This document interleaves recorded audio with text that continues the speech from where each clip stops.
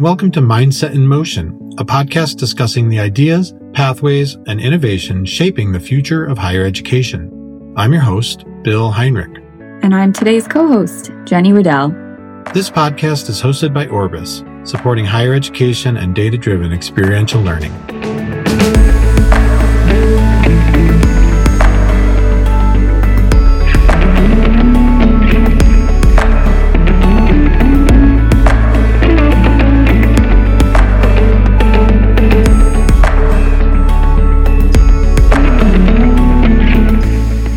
So, Bill, here we are on our very first pilot episode of our podcast. Really excited about this. I thought we could start today by introducing ourselves, who we are, why we're here. So I thought you could probably kick things off since this is your baby and I'm just going to be kind of jumping in the odd time to co-host and support where I can. Thanks, Jenny. And just want to say I couldn't do this without you. It's a team effort here. But I'm happy to be part of the team at Orbis. I'm a new member of the team, started this summer of 2020. And most recently, I was at Michigan State University working for a consulting group that was created by campus for campus. And we fixed curricular problems, and created avenues for improved student success experiences on campus. Prior to that work, I was studying for a doctorate in higher education, where I focused on assessment, experiential learning, and organizational change. Prior to that, I worked at the University of California in Santa Cruz as a live-in hall director, where I managed residence halls and student programs like leadership development and orientation all the way through graduation programming, some student conduct along the way. So really on the front end of student services. And prior to that, I was a guide and ski bum, where I worked outside and taught people to ski and take mountain bike rides and spend time in the outdoors, where I was really learning a lot about how experiential learning operates in the field.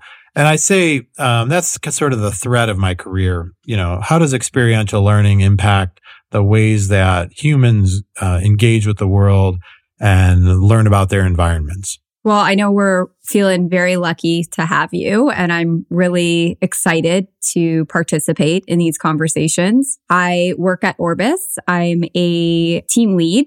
So Orbis is an experiential learning software solution for post-secondary institutions. We're based here in Hamilton, Ontario, Canada. My background, I went to school at Carleton University studying communications. I then took a postgrad program at Sheridan College in corporate communications. So I worked in the public relations field for a couple of years and then ended up here at Orbis, where I'm loving what I'm doing. I love engaging with different administrators across the country. So I think the motivation behind the Mindset in Motion series is really to offer resources and connect with industry leaders in higher ed. So I'm really excited to learn about experiential learning. So Bill, I thought we could also maybe expand on our main theme of Mindset in Motion, which is experiential learning. Maybe you could explain from your perspective and experience why experiential learning is so valuable versus traditional academic coursework. Sure. Thanks, Jenny. Yeah, experiential learning is valuable for students in school-based settings. It represents a pretty simple formula of these authentic experiences, these activities that feel closer to, real life. They're not abstracted like a textbook. And there's nothing wrong with textbooks. Don't hear this as, being down on traditional classroom learning. Textbooks and lectures are really important. They get us over the start line. Experiential learning comes in and creates these authentic applications where students can then do the thing, try it out, figure out how it works for them. What's key in experiential learning is that activity is followed by a period of reflective observation or reflection where that learner considers what just happened in light of all the other experiences in their life, in light of their concurrent school experiences, and in light of what they might be thinking about for their future. So, they might be reflecting in the past, in the present, and in the, reflecting about who they want to be And then that combination of activity plus reflection leads to what we call learning. And the learning is really interesting too. And this is where some of my scholarship focuses. But, students in these environments, they learn a deeper sense, a deeper connection. They learn and gain a deeper connection to the content area. So, if they're studying human resources and they're working in a work placement, worrying about human resource policy, being on the ground, seeing how real individuals react to those policies, that's a really powerful environment in which learning can take place. So the content is there. The emergent part of learning is what's extra interesting and why I think experiential learning feels so interesting and powerful for students. The emergent learning is sort of like the stuff you didn't anticipate, but was still kind of cool. So, when I used to take people skiing in the mountains, we would work on skiing skills, but we'd also work on just staying comfortable and figuring out how to do, how to sort of live in that environment. And it was that wasn't written down in the curriculum, but so we'd call it an emergent outcome of that project, where clients and learners can really get something extra out of the deal. And so that combination of activity, reflection, leading to learning, is really the baseline for this.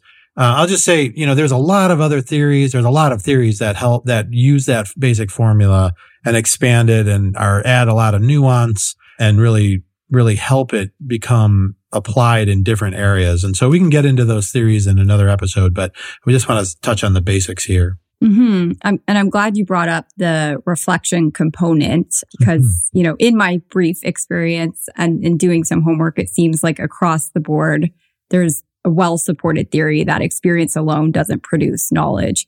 It's really through that reflection component. So we'll be talking to lots of different folks in this series about how to assess learning and then how learning is recorded. We have a variety of different folks joining us, including a webinar we're putting on with the folks at Lehigh University. So Cameron McCoy of Lehigh University and Mary Strain of Highland Credentials is going to be doing a presentation for us on how blockchain technology is used to enhance the value of student credentials. So that's just one of the many topics we'll be exploring. I'd also be remiss to not acknowledge don't want to use the word unprecedented, but it's used so frequently right now. We're in an unprecedented time. I'm wondering from your experience, Bill, how institutions are pivoting well to accommodate experiential learning opportunities during this pandemic? That's a really important question, Jenny. The pivot in remote environments during COVID for school-based learning, colleges and universities in particular, where we're focused, has been big. A lot of instructors and faculty members have had to do a lot of work to redesign their courses that were based, in face-to-face environments or lab environments or applied environments and redesign them to be delivered remotely. And that might be synchronously or asynchronously. There's lots of versions out there. Online learning's been around and there's lots of good research and lots of good models for supporting faculty. So I hope folks are finding them. We can put some links to some good support opportunities in our website when we connect here. So look for that.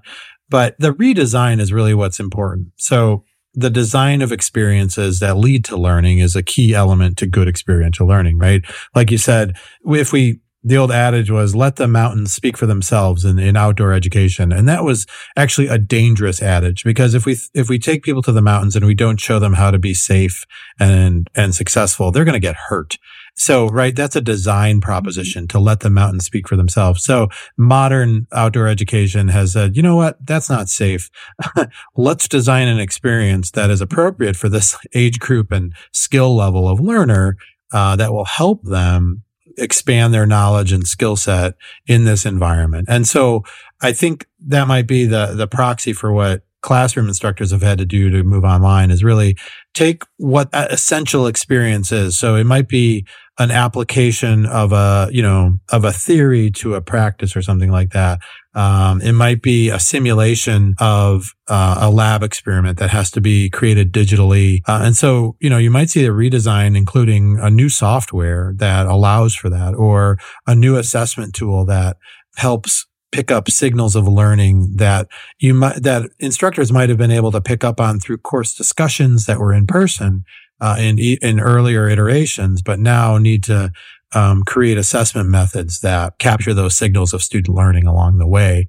So there's lots of redesign elements, but I think that's one of the key elements of the pivot in COVID to a more frequently remote environment for learning. And with experiences, we're starting to see really cool stuff with augmented reality and artificial intelligence sort of creating environments that are digital, similar to really role-playing video games and tabletop games where, players are co-creating these environments and then gaming out or solving problems. It's two sides of the same coin, but figuring out ways to address those problems with teams or on their own, figuring out what tools they might have. So, given you might see this applied in any kind of academic discipline.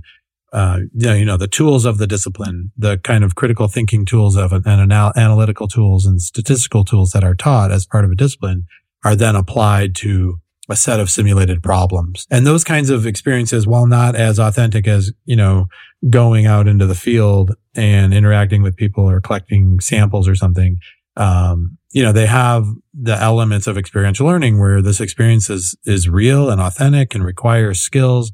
And then it's reflected upon with the guidance of experts, who can give feedback on that. And that combination, again, experience plus reflection leads us to really powerful learning experiences, learning outcomes. It sounds like anything, there's obviously a right and a wrong way to do experiential learning. But even when you were talking about authentic experiences, it reminded me of University of Alberta posted an article recently about a student who was a graduate in public health and had just started their practicum at the hospital in March at the height of this pandemic. And I think some students would, embrace that experience with open arms, but it could also be a very traumatic experience for a student experiencing a practicum for the first time amidst a global pandemic. Yeah. And, practica experiences and, work placements for a lot of those are equivalent to helping learners and students kind of walk into the shallow end of a pool. And the person you talked about starting a public health practicum amidst a global pandemic, that's really going into the deep end potentially, right? So, there's ways to protect individuals in those spaces, even during a pandemic, and protect them from being overwhelmed is really what I'm getting after, right? So that goes back to that design question. How do we design practical experiences that are appropriate and scaled to the student's skill level to push them to the next skill level? And if we're not intentional about those designs, we could see some really troublesome kinds of things. We could see some overworked and really unhappy people. It's, throwing somebody in with no support or no orientation, and letting them figure it out on their own. That is an educational approach. It does work for a few people, and for many people, it leaves them very frustrated. There are ways to screw that up, by not designing closely or carefully, or not collaborating with the work placement provider, like the company. There's been a bigger movement where companies are engaging deeper in the co-education of students in these spaces and the co-design of that educational experience. So that's kind of an interesting area of growth for campuses to think about how we partner, or how campuses partner with their employer partners. Companies and organizations, maybe nonprofits that are recruiting their students for work placements, things like that. We don't want to overwhelm our students with just throwing them in with no guidance or too much work or too much responsibility too soon, right? Because that could be an unhappy ending. Well, we're looking forward to learning more from your expertise in how to not screw this up. So, let's keep talking. Yeah. So our next podcast episode is actually going to be based on competencies and learning outcomes. So Bill, you're going to be walking me through that and some of those concepts. And I had mentioned we also have a webinar that will be posted on our page with Cameron McCoy and Mary Strain. So that should be exciting. And we're always open and interested in new contributors. So if anyone has a topic or wants to get on the other end of the mic, we'd love to hear from you. Yeah, we're looking forward to these conversations, Jenny. Thanks. All right. So I guess we'll leave it there for this week. Thank you so much, Bill. Until next time. Take care, everybody. Thank you for tuning in to Mindset in Motion, a conversation to help you think about big picture topics in higher education. If you have questions for me or just want to talk about your institution, connect with me at bheinrich@orbiscommunications.com or check out our website at orbiscommunications.com.